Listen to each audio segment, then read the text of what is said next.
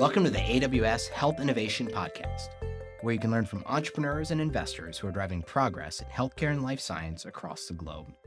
My name is Joe Schunkweiler. I'm a physician and former health tech executive. And my name is Alex Merwin. I'm an operations executive who's worked at 2 startups that exited as unicorns. And now Joe and I work with healthcare and life science startups and investors at AWS. Today, I'm joined by Warren Ratliff, CEO and co-founder of AdaptX, a company that enables providers to transform treatments and workflows by adaptively managing performance. Warren and I discuss why he actually doesn't want to create super users among the providers using his product, how he thinks about building momentum with customers during long healthcare sales cycles, and why focusing on positive deviance can be a powerful adoption driver. Enjoy. Warren Ratliff, CEO and founder of AdaptX. Thanks for joining me today. Thanks for having me on. To start off, Warren, can you tell us a bit about AdaptX and what y'all do? Sure. Well, what we do at our core is we empower clinical leaders to be able to look across patients and manage improved care by leveraging data from their EMR.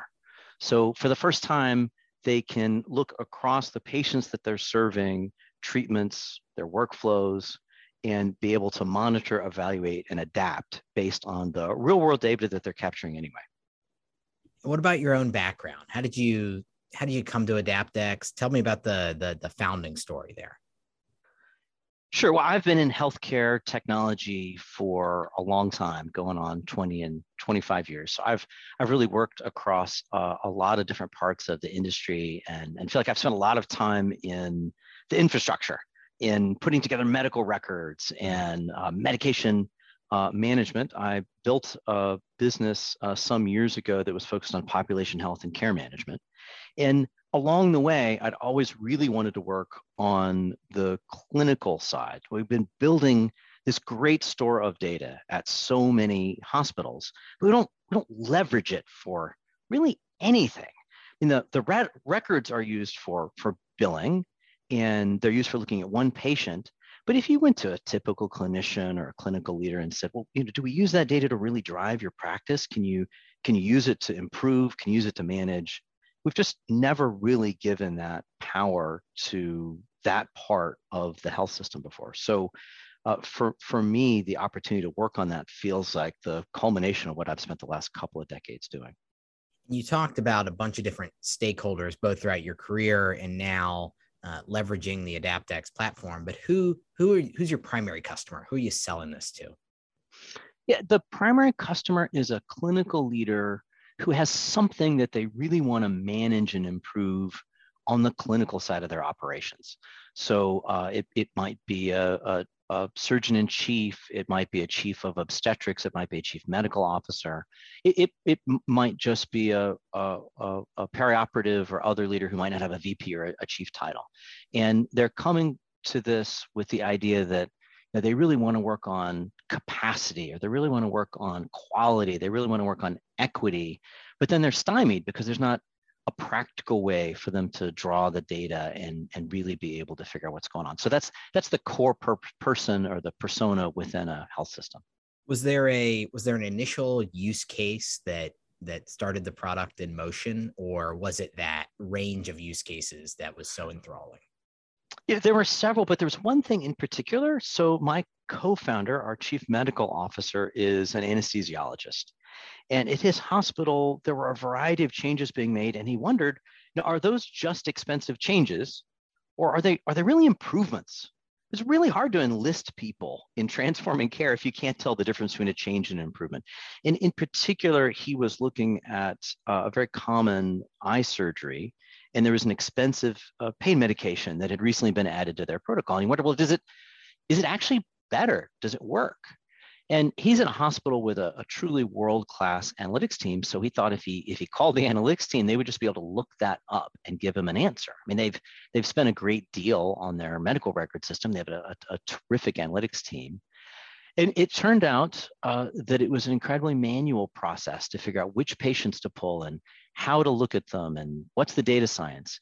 And so it took a full year for them to get to an answer. But they added a medication to the surgery protocol. Did it actually make them better off? And the answer turned out to be that they were spending a great deal more money and the patients were actually feeling more pain.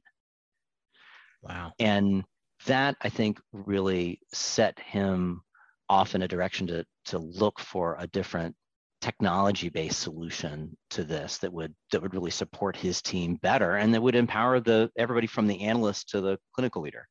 So ultimately, he and I combined in trying to figure out what the right technology was and what the right path was to come at that core problem, to make it really easy for a clinical leader or a frontline doc and administrator to be able to ask a question and get an actionable answer. And then once you've got the answer, to really manage what's in front of you effectively. You just don't want to get an answer and put it on a shelf. You want to have something that's practical that you can use to be able to manage every day to actually make that thing better that you care about.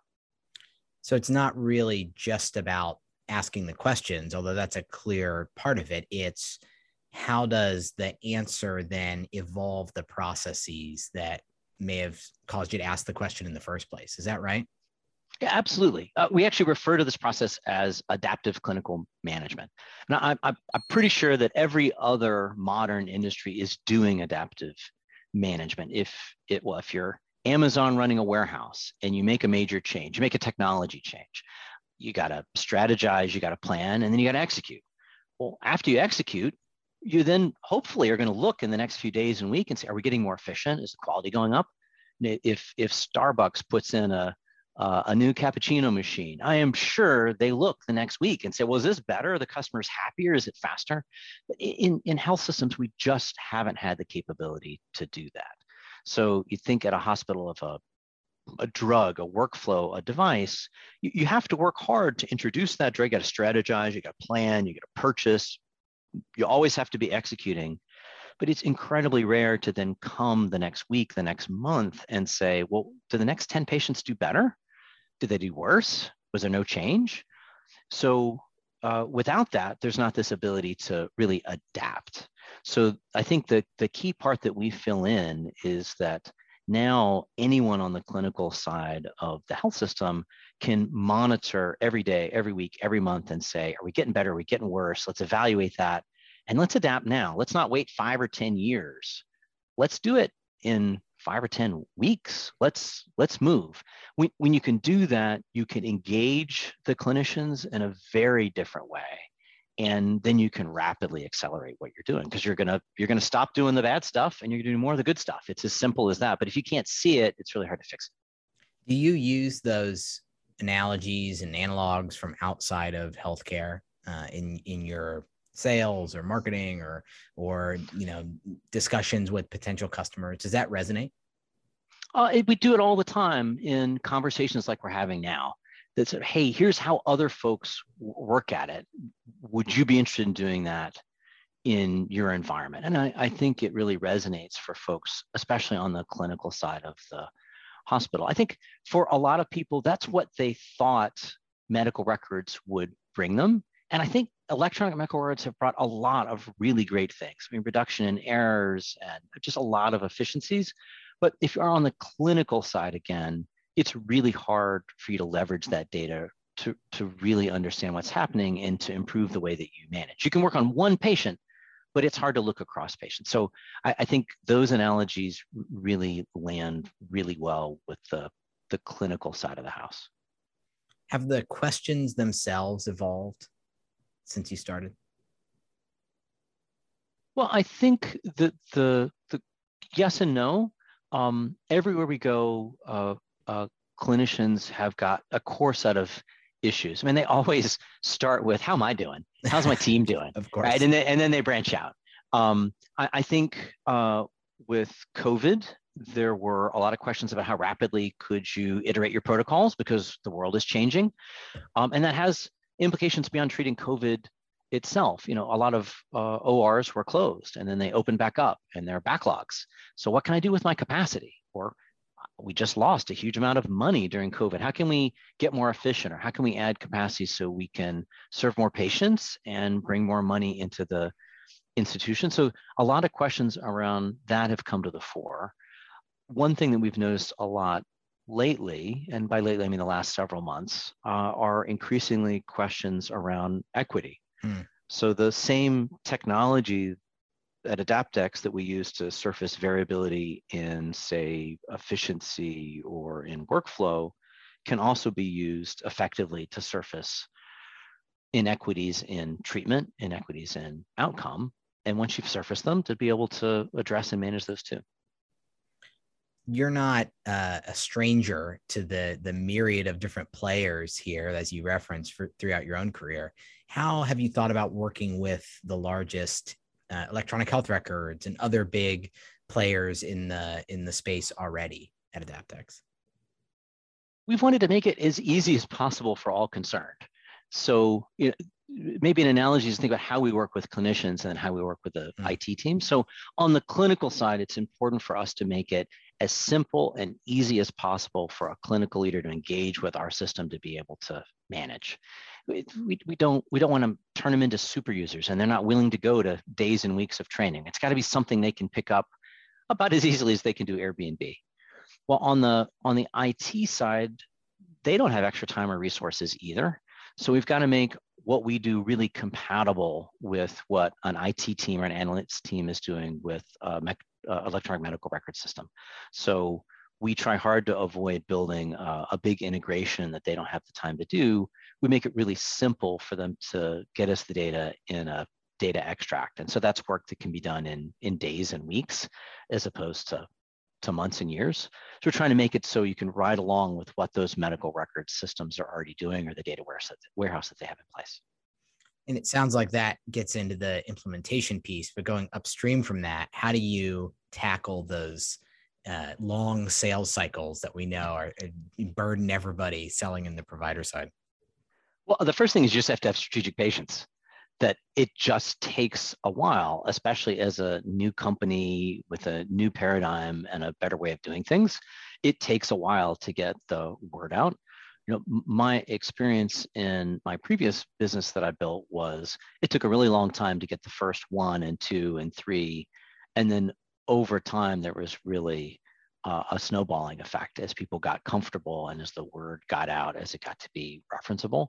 So we've started with the idea that we need to go deep with a few customers and really build out not just the technology, but the methodology and the case studies that make it a lot easier for the follow-on prospects to become not just customers, but really successful customers. So I'm tactically not very patient.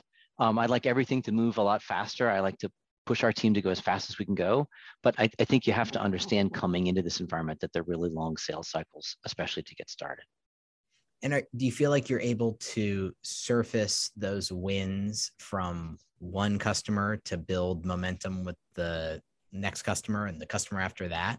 How does that, because I think what I'm getting at here is really that growth. And it sounds like you've really capitalized on that, like getting a few and then getting some fast followers and people who are also asking similar questions.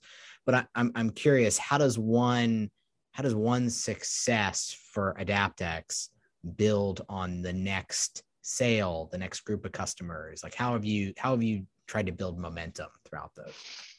Well, I think it's really important for us, but really for any new company, that every customer be incredibly referenceable. Every customer has got to be delighted with what they are doing.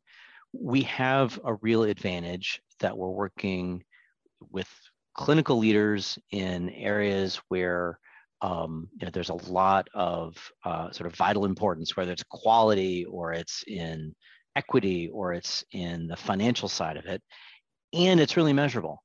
So, the core of what we do is measure how you're doing and then measure whether that changes. And so if you can measure that and you can delight the current customer, then it turns out they're often pretty excited to share that more globally. And we've been fortunate with our first set of customers that they've been willing to share a lot of those results and that success. And so we need to keep building on that.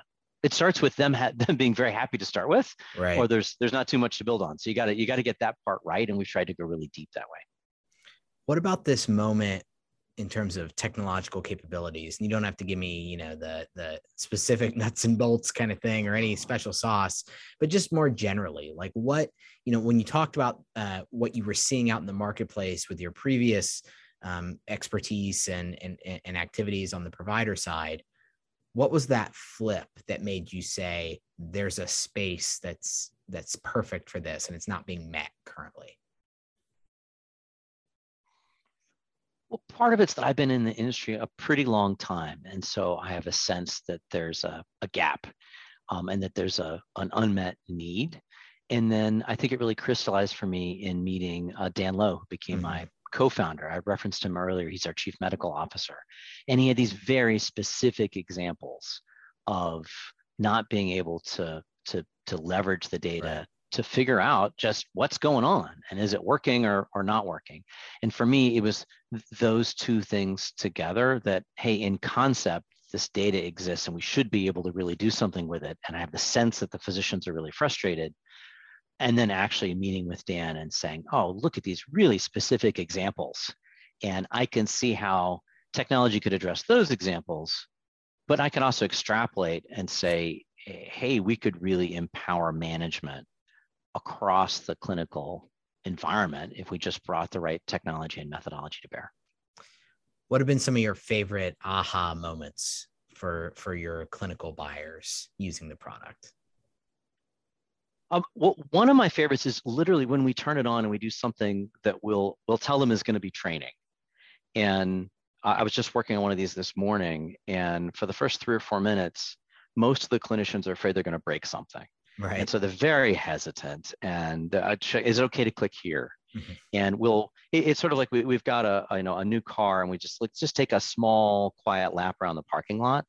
And then what inevitably happens is they realize they can't break it and they can ask any question they want. And then the training just goes haywire, somewhere between 5 and 10 minutes, because they just ignore the trainer and look at whatever it is that they want. And it could be frustrating as the trainer for a second to realize, oh, wait, it's working. They're engaged and there's something that they care about. And there have been some remarkable moments sort of right then. So we were working with an emergency department leader, and she went straight to, well, could I use the system to look at my time for stroke care? And absolutely, she could do that. It's a report that she normally gets, but she gets it months later. And so could she find that? And it turns out in 10 or 20 seconds, she could find exactly how she's doing in her time to this critical stroke medication. And then she said, well, I wonder, could I look at that actually by race? I've always wondered, does it make a difference for our patients? And it took another 5 or 10 seconds just to pivot, just to stratify by race. And the result was really upsetting. It made a 20-minute difference. Wow. Which race you identified with. And she was incredibly upset. I mean, she just was beside herself. It's really hard to take in this information. But then she got to work. Hey, what are we going to do? What are we going to fix? What can we do about this? And her team began breaking it down into meaningful bite-sized steps. And within a few months, they'd really close that gap. And so that's a dramatic example that came out of that first few minutes in interacting with the system. We see over and over again, you get these really smart clinical minds. They're curious, but they haven't been able to really engage with the data and really investigate what's going on with their system. And so if you can give them that power and then step back, provide them support, but turn them loose. They're not waiting on anybody. They're just looking at it themselves. Then they take on all sorts of projects and management and improvement that's really hard to predict before we turn it on. That's just because of the kind of people that you've got engaged in these clinical environments. So we need to empower them and support them, but we also need to get out of their way and let them go leverage that knowledge to work on the things that matter to them. When you get pushback or you feel like it's not like catching with whatever group, what does that usually come from? Where's the resistance usually crop up? Well, it can be in a couple of ways. I mean, folks are often burned out in these clinical environments. And so the difficulty might be getting them to the meeting in the first place, right? And getting them to look and engage. we've never really had a problem once we can get them in the system and it's turned on and they're interacting with the data. There's always something that they're interested in. One of the lessons that we learned early on was not to just give people a blank page. Right. So when we first got started, we would often show the capability, but then most people don't quite know what to do. There's probably 20% of people that just come with, I mean, they're hungry. They've got 100 questions, and literally some people will stay up all night asking questions of the system, and then they're off to the races. But for a lot of folks, they're like, hey, what do I do? And so one thing we learned early on is to make sure that when they log in, there's a starter set there for them to look at that's relevant to them in their department, and they will interact with it. And it may be that they just interact with what's in front of them, and now they're really engaged and they've got questions, or they may look at it and say, that is irrelevant. You know, I use the robot and the other surgeons don't. Great. Now they're having an argument with the system, and now they begin to fiddle with the filters and they're off to the races. Right. And that's a great result too. So, you know, there are little things that we've learned to help people get that first step of engagement. But what we found, especially lately, as we've reached out to more and more different departments and more facilities, is if we can get people in that room and get them engaged for the first 4 or 5 minutes, then they're going to be in and it's going to be fine. What determines those preset things that they see? Is it the discussions that you had leading up to that point? Is it by specialty? Like, what is the, because I think that would be a really powerful thing to show somebody the capabilities as it relates to their, whatever is most important to them in that clinical setting. What is what determines that? So let me back up and say, when we roll out, we generally are doing it by department. Mm-hmm. So there's imagine having sort of mission control for emergency medicine or obstetrics or for interventional radiology.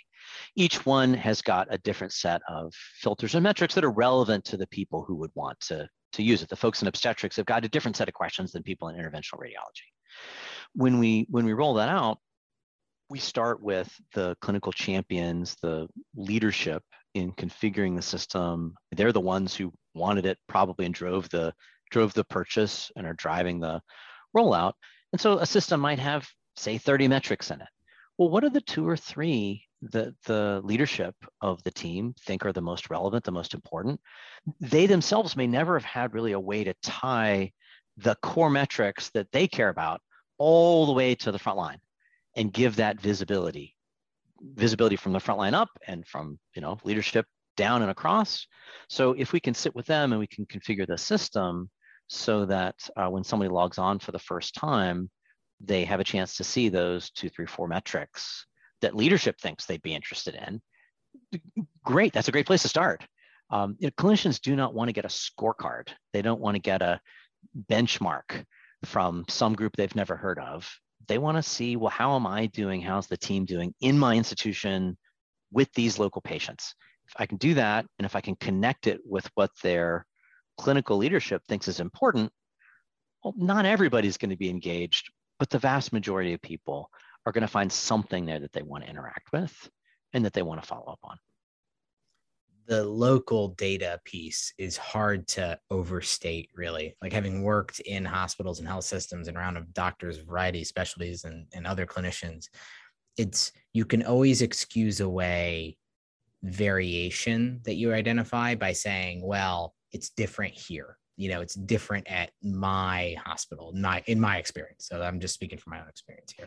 So that must be a really powerful thing to say, this is your data. This isn't a standard data set. This isn't, down the street. This is your stuff. And so that's a really powerful element. There's nowhere to hide from that.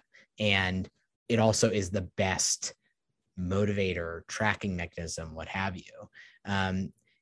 My other question about that is, if you have, sometimes there's a split in these cases between who's making the buying decision and then the folks that are actually using it to answer the questions, even if they're seated from the folks who lead the department or what have you.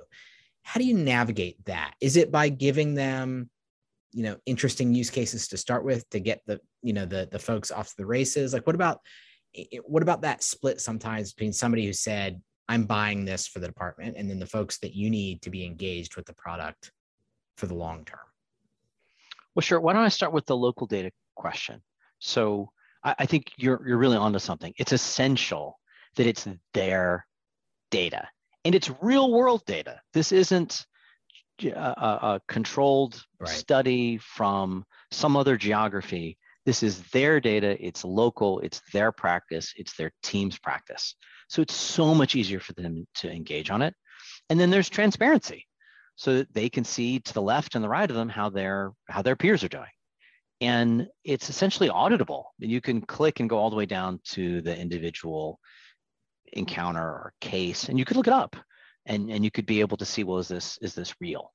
And so for folks to really be able to engage with it, they can't escape. They can't just sort of write it off that this is a benchmark from somewhere else. No, this is my data, and I'm going to have to deal with it. And I find that people in that situation generally will let the data speak. They may not speak right away. They come with an idea of what the problem is or what it isn't, or how they're doing or how they're not. But they will engage, and they'll see where they stand. Nobody ever likes to be in the bottom quartile of anything, certainly not in medicine. One of the things we really encourage for leaders and teams is, where you can, don't focus on the negative outliers. Find the positive deviant. That's a great point. In a group of 50, say, nurses working on turnover, there may be somebody who's cracked the code. Well, let's find that person, and let's make them the benchmark. Let's hold out this positive thing, and the team will align around that. Let's don't try and hit people with a stick. Let's try and figure out what's the best practice. Most people in medicine, if you will show them what is working in their local institution with their local data, will be happy to follow the best practice. Right.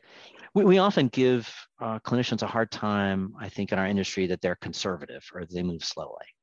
But I mean, there's some of that, but there's a reason. Like, you're in a if you're in a highly complex environment where people feel pain and people die and there are lawsuits, and you can't tell improvement from change, well, it's reasonable to be really slow to change. You should be reluctant, and you're also burned out in the mix, right? You've got too much work to do. Don't make me change. This is working well enough. Don't make me change. But in a different environment where I can actually see across patients and across providers, and I can see, oh, this drug cocktail is going to work better for my patients than those, or this workflow is going to get my team home for dinner, and this workflow is going to have us here till 8 o'clock tonight. I'm generally in that position going to be choosing as a clinician what works best. But you've got to give them evidence that's relevant. Hitting them over the head with yet another meta-analysis from a journal is not going to drive that. It's not going to drive that behavior. You've got to provide effectiveness data at their fingertips that they can evaluate where they are. Meet them where they are, and then they're really willing to make some really dramatic changes, in my experience. You referenced a really illuminating example on the health equity side, and somebody asking that as a critical question. I've been really impressed by the story and the physician you were referencing. Are you seeing more of that? It seems like AdaptX could be a really powerful engine to put some numbers behind these health equity questions and concerns. Is that playing out across the marketplace? Very much so. I think more and more folks are using our system to surface that kind of variability around equity. People talk a lot, or they talk more and more, I should say, publicly about disparities in outcomes. And that's important. We can help identify those, and we can do it really very quickly. I think a neglected area is disparities in treatment. So hey, you're inside the four walls of my institution. Is everybody getting equitable treatment? Is everybody just getting equal treatment? Is it the case that for a procedure in my institution that we're giving everybody the same drugs for the same things? Are they getting the same treatment? Are they getting the same attention? And if they need special attention to get the right outcomes, are they getting that attention too? All of those questions are things that that we can surface pretty quickly. We've actually, as we've seen how users are using our system, have been building a higher and higher level of sort of management algorithm to look at things like equity. So the example I gave you earlier was about stroke, and a medical director could, in about 30 seconds, figure out what's the time to the stroke medication, and then, hey, do I have any disparities? And then she could start breaking that down. That's a relatively specific question. How long does it take to get this drug to my patient? Very important question, but a relatively specific one. Something that we've worked hard on over the last year and have been releasing really in the last couple of months is the ability to look across an entire department or a whole swath of a health system and surface all of the equity issues. So if you don't know where to start, if you believe that there probably are equity issues, you've got humans working there. We make mistakes. There are going to be biases, but you're not sure where to start. We want to make that really easy.